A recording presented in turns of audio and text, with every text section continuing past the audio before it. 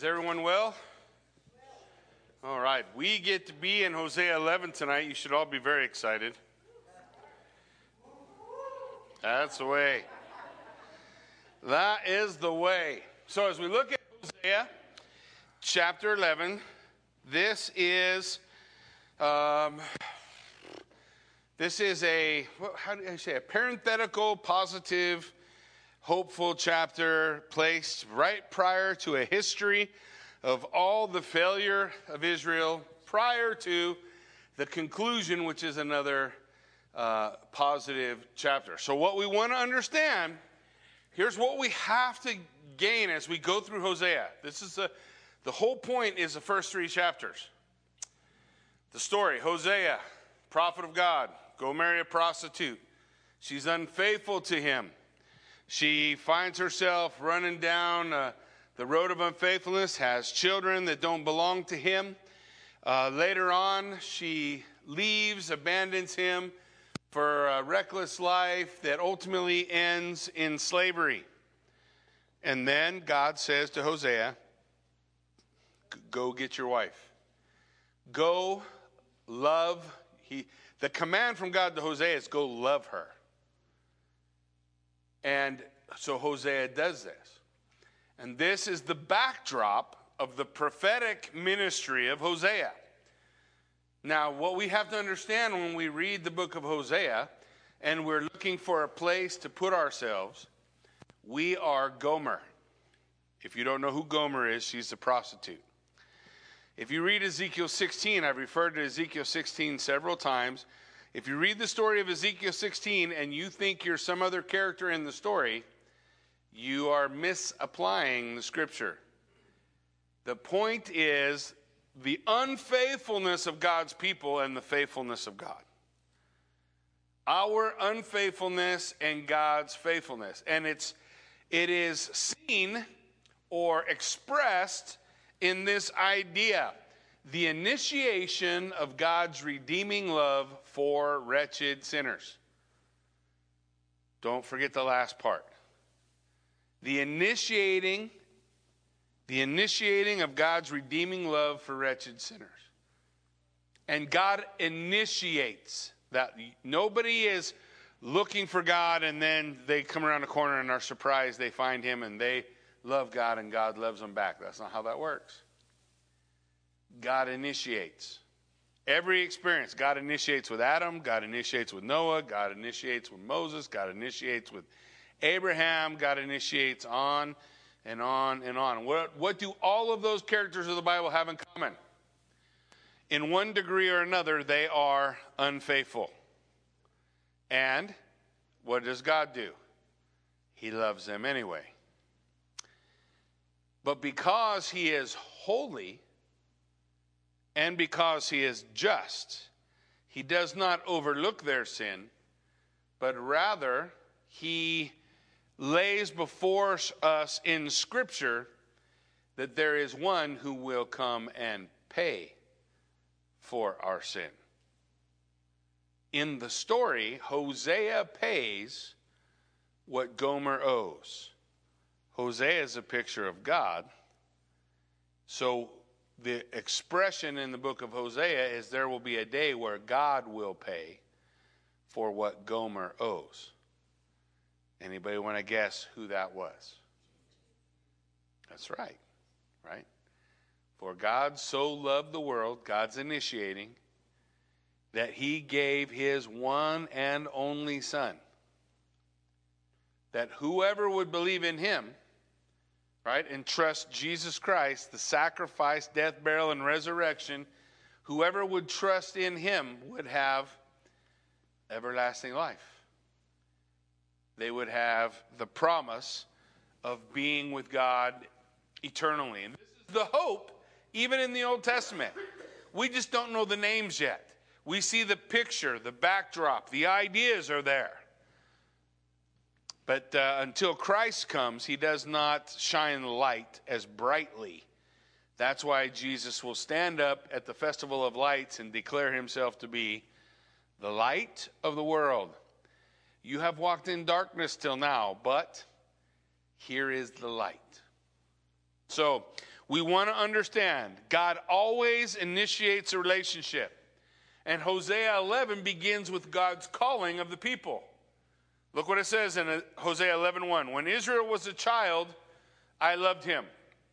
Now the child did not initiate the relationship.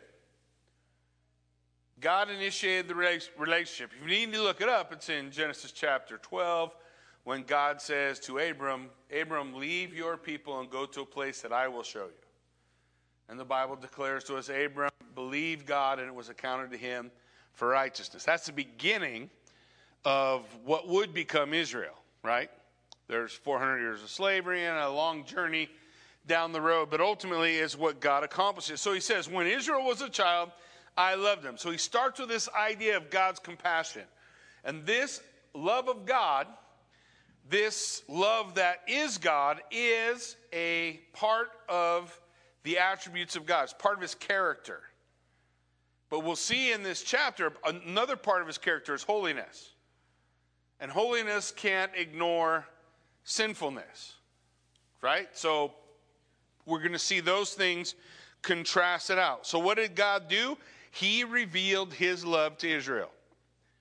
He's going to describe it for us. It says, when Israel was a child, I loved him, and out of Egypt I called my son. In Exodus chapter 4, verse 22, the Lord's instructions to Moses. He says, then you shall say to Pharaoh, thus says the Lord, Israel is my firstborn son. All the way back in Exodus, you have the beginning of the picture of the Son of God seen in the nation of Israel. Because you're going to hear this verse, Hosea 11:1, quoted by Matthew. Aren't you? Jesus, when he's a baby, his parents are going to flee. They're going to go to Egypt. And then they're going to return out of Egypt back into Israel. And what is Matthew going to say? Matthew 2:15. It says, they remained there until the death of Herod. This was to fulfill what the Lord spoke by the prophet, out of Egypt I have called my son. So you have the foreshadowing, the illustration of true events that were about Israel, but that God is saying, it's just not happenstance that this is a picture of my son, but he called Israel his firstborn. His love is upon the nation of Israel. Israel is going to be a light to the rest of the world. That is all fulfilled in Jesus Christ. Right? Because what we know about us is we're the harlot in the story. So everybody else that's in Israel is going to fail. But there's one of Israel that's not going to fail. His name is the Mashiach Nagid, the Messiah the King, Jesus the Christ. He is going to be all the things that Israel as a nation was to be to the world is going to pass to Jesus Christ. And he's going to be that light to the world as he is to this day. Amen? Is there any name under heaven by which men must be saved other than the name of Jesus Christ? His is the name. Now look as the story goes on. He says, the more they were called, the more they went away. Paul says in his ministry, the more I loved you, the more you hated me. The idea here is Jesus is wooing, he's calling, he has an attitude of drawing the people toward him, but their natural tendency is rebellion.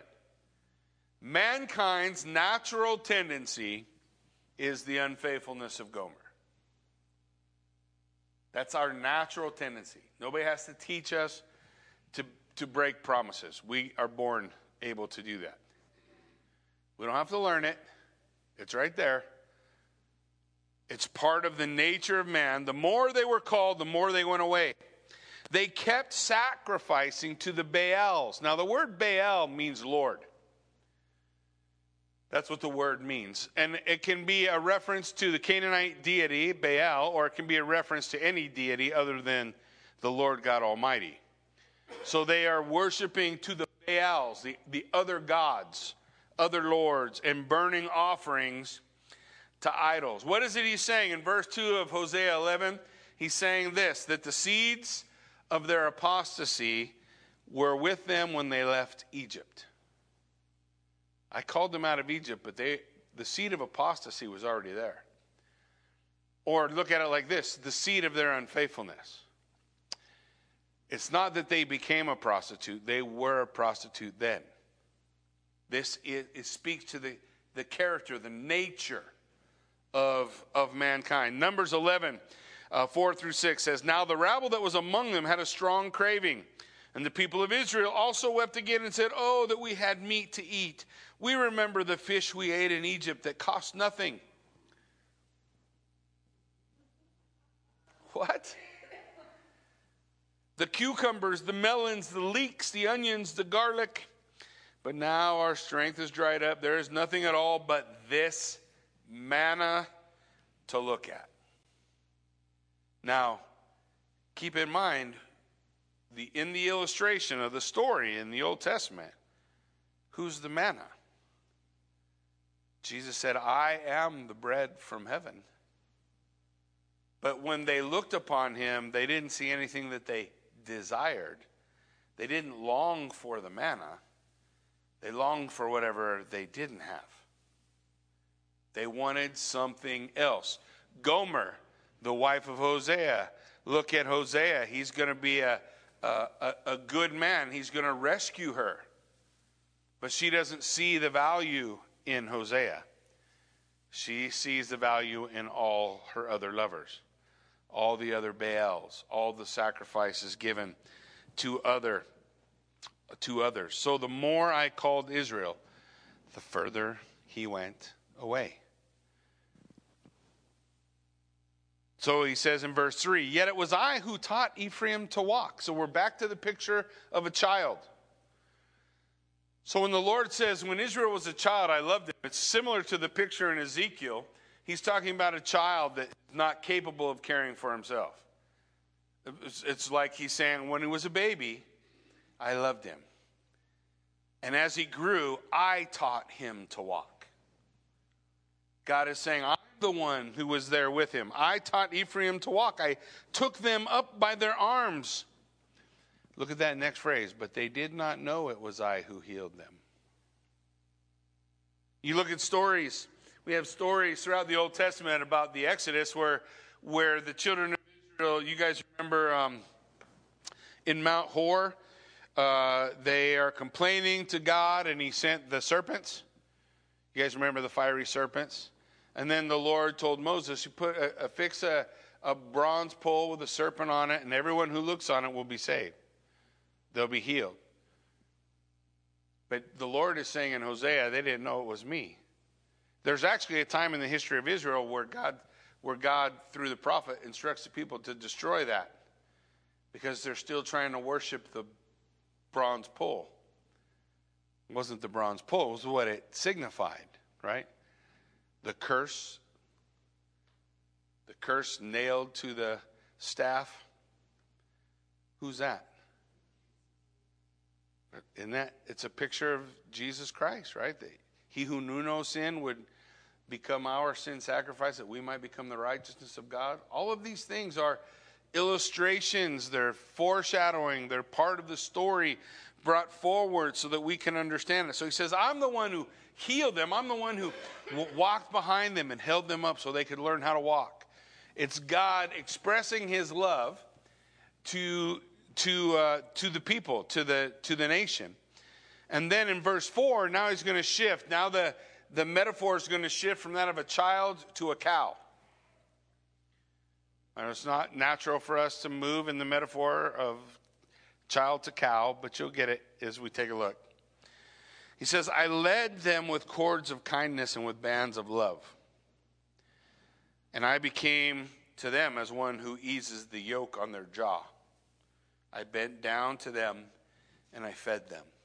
So you know how you get an ox to plow? You put an ox in a yoke, and they had this thing called a goad. And the goad gets the ox that doesn't want to move. So you get behind the ox, and you either have a goad, looks like a little spear, where you jab the ox, and the ox doesn't like the jabbing, so it moves. And should the ox stop, you jab it again. Now, they also had goads that they would put in a bar behind their legs, because sometimes when you goad an ox, it wants to kick you. So they put a bunch of spikes across the back, so when they goad the ox and it wants to kick you, it kicks a spike, which once again makes it want to move. So you get the ox to move forward. How does God say he leads him? I goad you from behind, I'm stabbing you with a spear, I'm goading you, or does he say, I'm leading you from the front? You ever tried to move an ox that don't want to go from the front? I saw a bull one time, and I saw the smallest man on record standing in front of a 2,000-pound bull, and that bull went where he pointed. And I remember asking him, wow, what happens if he don't do that? And he said, I get hurt. He said, what the bull don't know is it goes wherever it wants to go. I'm just trying to convince the bull this is where it wants to go. The thing that the Lord is laying out is, I'm leading you with cords of kindness. I'm not behind you stabbing you. I'm leading you with cords of kindness, with bands of love. It's the same picture he was saying earlier. I'm calling you, but the more I call you, the more you want to go away. I'm drawing you with kindness, with bands of love. I'm the one who eases the yoke. You remember what Jesus said? Come unto me, all you who labor and are heavy laden. I will give you rest. Take my yoke upon you. For my yoke is easy. Now, easy don't mean life is simple. So if people have told you if you're doing something in ministry, it should be easy or it's not real, that's not what that word means. That word means it fits well. It doesn't chafe. It doesn't rub. And the reason why it's important to be yoked together is you're yoked with Christ. So you're able to do more than you're able to do because you're yoked with him. So we look at this. He's saying, I draw you a bit. I bend down. He stooped down to feed them, to care for them. He is their protection. He is easing their burdens. He is ultimately their provision, the one who's providing for them. The picture of the wilderness, who gave them manna every day to eat? That's God's provision, right? So he's like, look, I'm stooping down to care for you. Look at verse 5. They shall not return to the land of Egypt. So here's where you get the idea that the pictures, you have illustrations when God says they're going to go to Egypt. Well, what does that mean? It means they're going into bondage, but they're not going to the country of Egypt. Where are they going? He says right here, but Assyria shall be their king. Why? Because they refuse to return to me. Remember I told you two paths? The Bible's a story of two paths. One that leads to life, one that leads to death. If you continue down the road that leads to destruction, guess where you'll arrive? Exactly where you've been going all along. So the Lord is saying, look, you're going to Assyria. Assyria shall be your king. Why? She refused to repent. Go back to Gomer. Why did Gomer end up in slavery? Why did Gomer end up unwanted, living in a back alley somewhere in the dirt? Because she would not repent. She would not repent. And one of the things this part of the story declares is that she, this unfaithful woman, or she, this nation of Israel, deserves separation, not reconciliation. But what will she receive? What's the end of the story? Go and redeem her. The holiness of God demands separation, right? God's going to say in a moment, I'm not even going to come to your city. It's a statement of judgment ultimately, because a holy God cannot walk in the midst of the city the way it is. It's not a fit home. It's not a fit place. If God was to walk through in his holiness, what happens to all the people in their wretchedness? What happened when Isaiah was standing before the Lord? What's the first words out of his lips when he saw God? Woe is me. I am undone. I can't survive in the midst of the holiness of God because I'm a prostitute. I'm unfaithful. I'm a wretch. And the reality of a believer who acknowledges and recognizes who they are helps that believer walk in joy and hope in the glory of his salvation, his provision in Jesus Christ. If we don't think that's who we are in the story, we don't really value our salvation. It's just a word. But if we know, if you understand, if you see it, then we are able to recognize the love of God and the grace of God, which ultimately frees us. Right? It's not something I have accomplished, it's something that God has done. It's something that he has provided. Look at verse 6. The sword shall rage against their cities, consume the bars of their gates, devour them because of their own counsels. She relied on her own plans. How did Gomer get where she got? She kept trying to manipulate her situation with the other men who would give her money or give her favors until she had no more manipulation to give.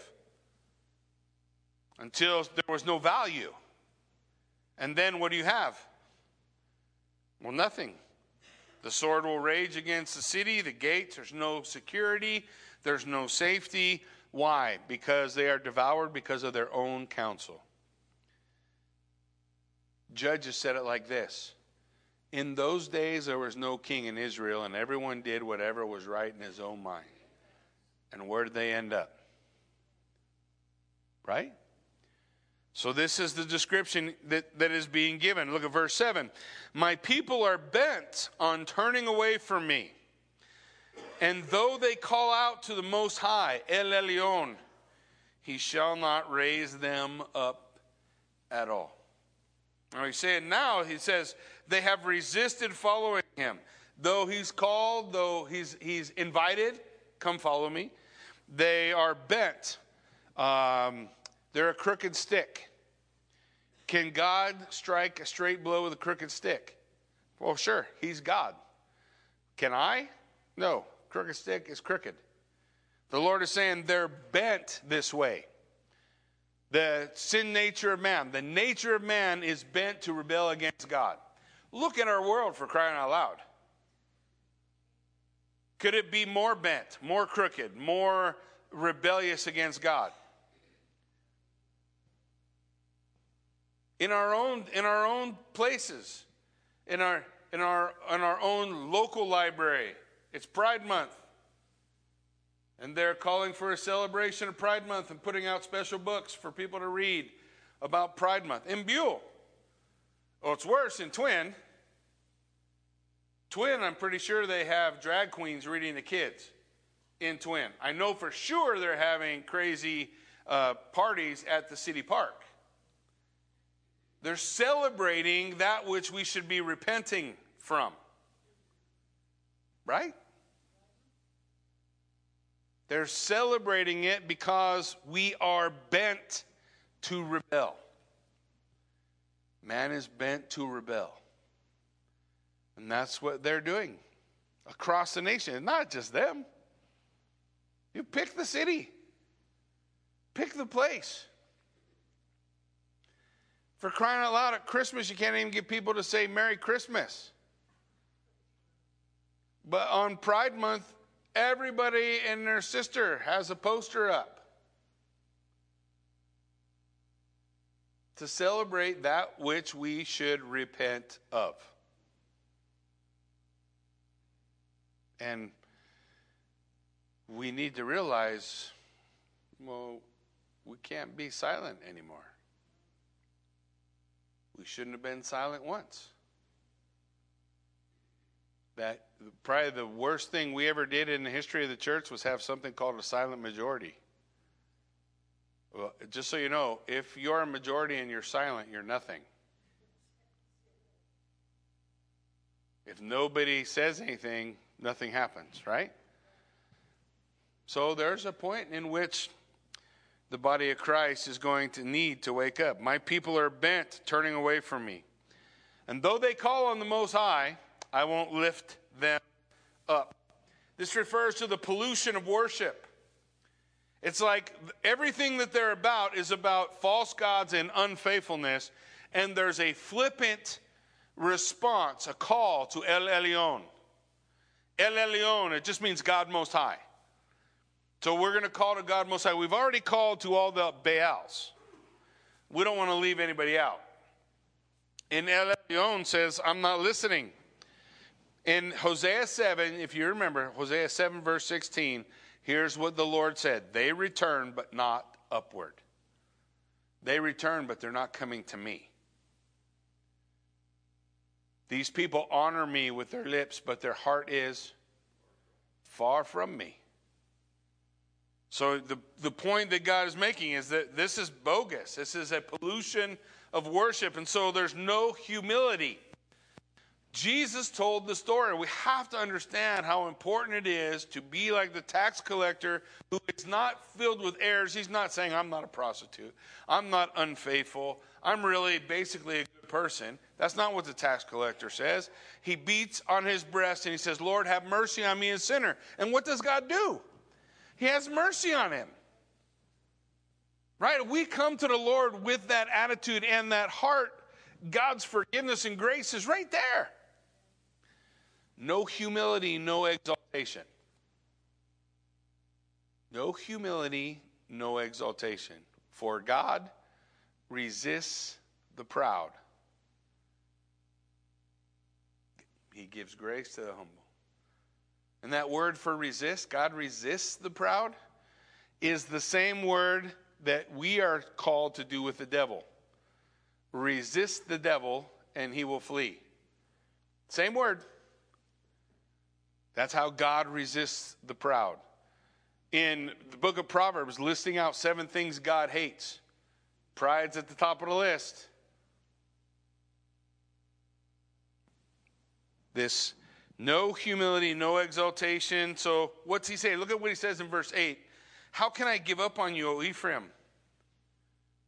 This is the heart of God. This is an expression of the heart of God. How do I give up on you? How do I turn you over? How do I give up on you, O Ephraim? How can I hand you over, O Israel? How can I make you like Admah or treat you like Zeboim? Now, if you are a Bible student, you should know those 2 names. They're from the book of Genesis. The story of the 5 kings. The Bible tells us that the 5 kings made war against, the 2 names that aren't here you'll recognize. Sodom and Gomorrah. The city, the battle of the 5 kings, 5 cities. He's naming 2 of the lesser known cities. And what's God saying? How can I treat you like them? They were utterly destroyed. Right? There was no redemption. There was not a day later on where God redeemed Sodom and Gomorrah. Right? Sodom and Gomorrah are just gone. That's God's holiness in the midst of a sinful people. What happens if the holiness of God visits a sinful place? That's what it looks like. Because that sinfulness cannot abide the holiness of God. Listen to what God says. He says, my heart recoils within me. My compassion grows warm and tender. The concern of God is not that there will be no judgment, because we know there is a judgment, and the northern kingdom's going into captivity, right? So we know there's going to be a judgment. What he's describing is why there's not going to be a full end. Why he doesn't just bring, like the disciples, the sons of thunder. Remember what they said? Lord, should we call fire from heaven? And the Lord's like, no. It is, will God make a full end of wickedness? Yep, for sure he will. Will he rejoice about it? No, he won't. He will do it. He will do it. And will it glorify God? For sure. He's glorified in his justice. He's glorified in his wrath because it's perfect. He's glorified in his holiness.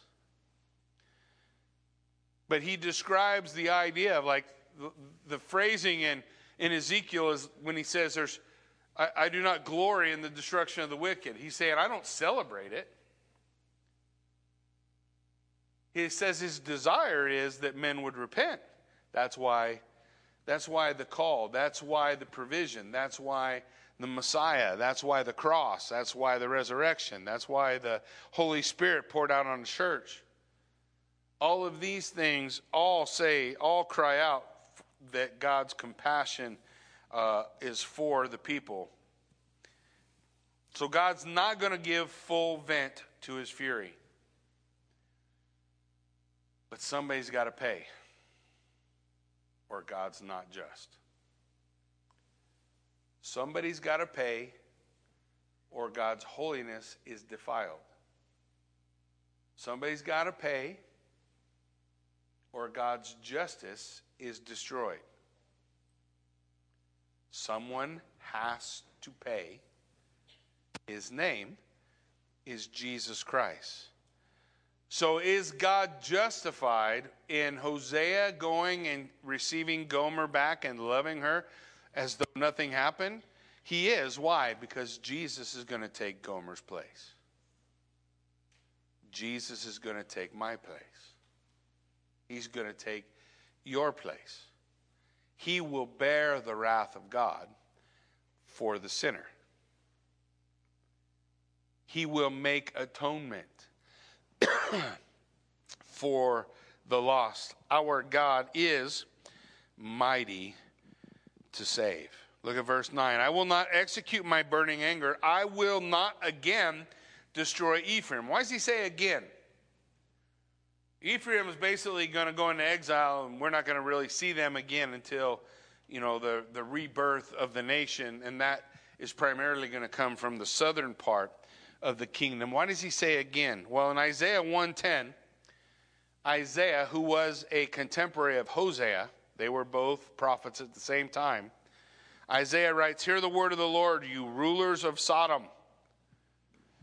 Give ear to the teachings of our God, you people of Gomorrah." You know who he's talking to? Ephraim. He's talking to the northern kingdom. Ezekiel does the same thing. In that chapter I have referred to 10,000 times. In Ezekiel 16, verse 46, describing the relationship of the nation of Israel with Sodom and Gomorrah, it says in verse 46, "Your elder sister is Samaria, who lived with her daughters to the north of you, and your younger sister who lived to the south of you is Sodom with her daughters." So this one, Ezekiel's talking to Judah, and he's saying, your sister is the northern kingdom, they're already gone, and you are related to Sodom. The cities, that's what they're acting like. Mankind's rebellion against God is always going to reach a point where it looks like Sodom and Gomorrah. And the story in the Bible is not about the horror of homosexuality. It is about what happens to the rebellion of mankind when God judges. And the reason that is accomplished is so that there's a point in history to point to and say that's what happens when the judgment of God is poured out.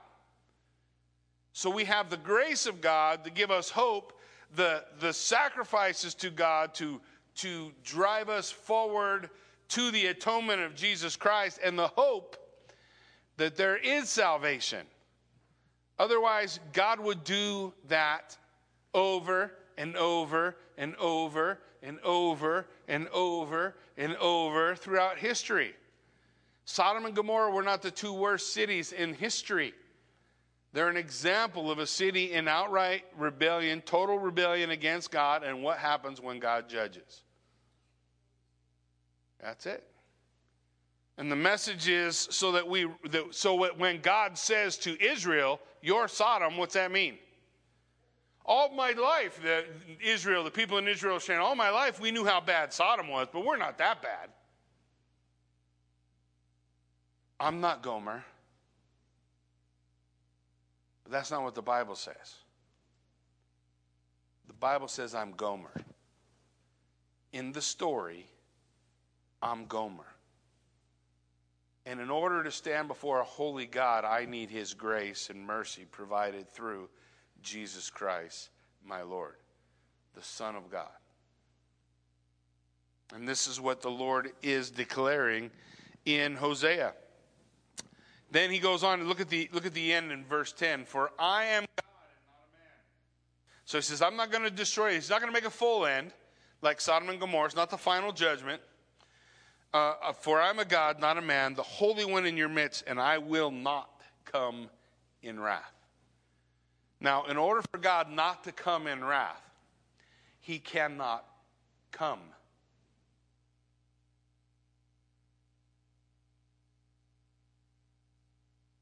Wrap your mind around that for a minute. When the Lord comes, it is a day of the wrath of God poured out on a Christ-rejecting world. The day of his return, Revelation 19. That's Judgment Day, right? This is the end. This is what he is declaring. This is what he's laying out. So he says, look, I am God. I'm not a man. I can forestall my judgment. That final judgment, he's saying, I can forestall it. I will not enter the city, because if the holiness of God walked into the city, it would be destroyed. So how does God next walk into the city? Jesus Christ comes walking in. He turns over tables. He cleanses it. He says, my Father's house shall be a house for every nation. For every nation. And when he leaves being rejected, he says, see then, your house is left to you desolate. The presence of God was not in the temple.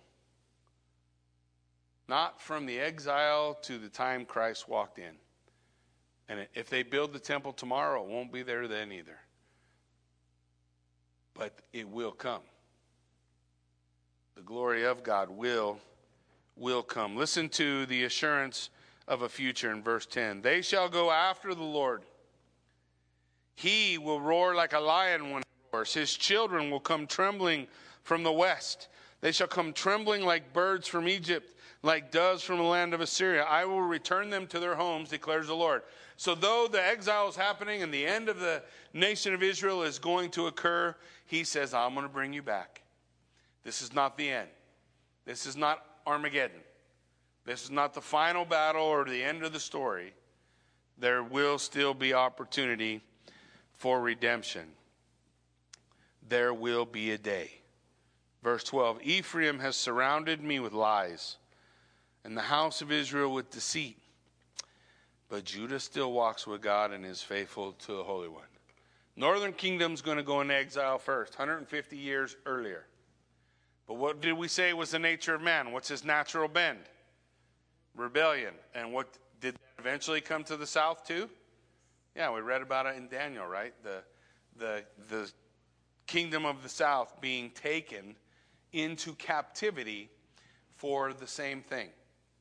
What is all of this laying out? What is the story of Torah?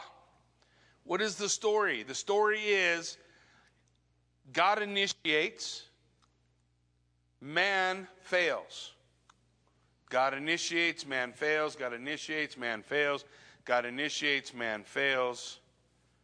God becomes man.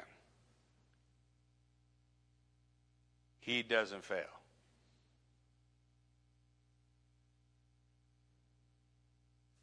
And now we have the hope of redemption, as long as we know who we are in the story. The Sadducees, the Pharisees, the scribes didn't know who they were. They thought that they were not like every other man. They thought that they did not struggle with sin. Do we have that here today? No struggle with sin. We always respond as we should. We never look at somebody with hatred in our heart. We want to be able to rightly reflect Christ. We have to recognize in the story of Hosea, I'm the prostitute. And Jesus Christ is Hosea. And he paid the price for me. Amen? Why don't you stand with me? Let's pray. Father God, we thank you so much for the truth of your word, what your word declares, God, how you've moved, what you have accomplished in our lives, Lord. We're so thankful for just your love. You initiated love, and you have made atonement. The scripture declares everyone who calls on the name of the Lord, who confesses Jesus Christ, shall be saved. Just like Rahab telling her friends and family that the nation of Israel was going to defeat Jericho, but anyone who would come into her house where the scarlet thread of redemption was, anyone in that house would be saved. So Christ has said, come and follow me.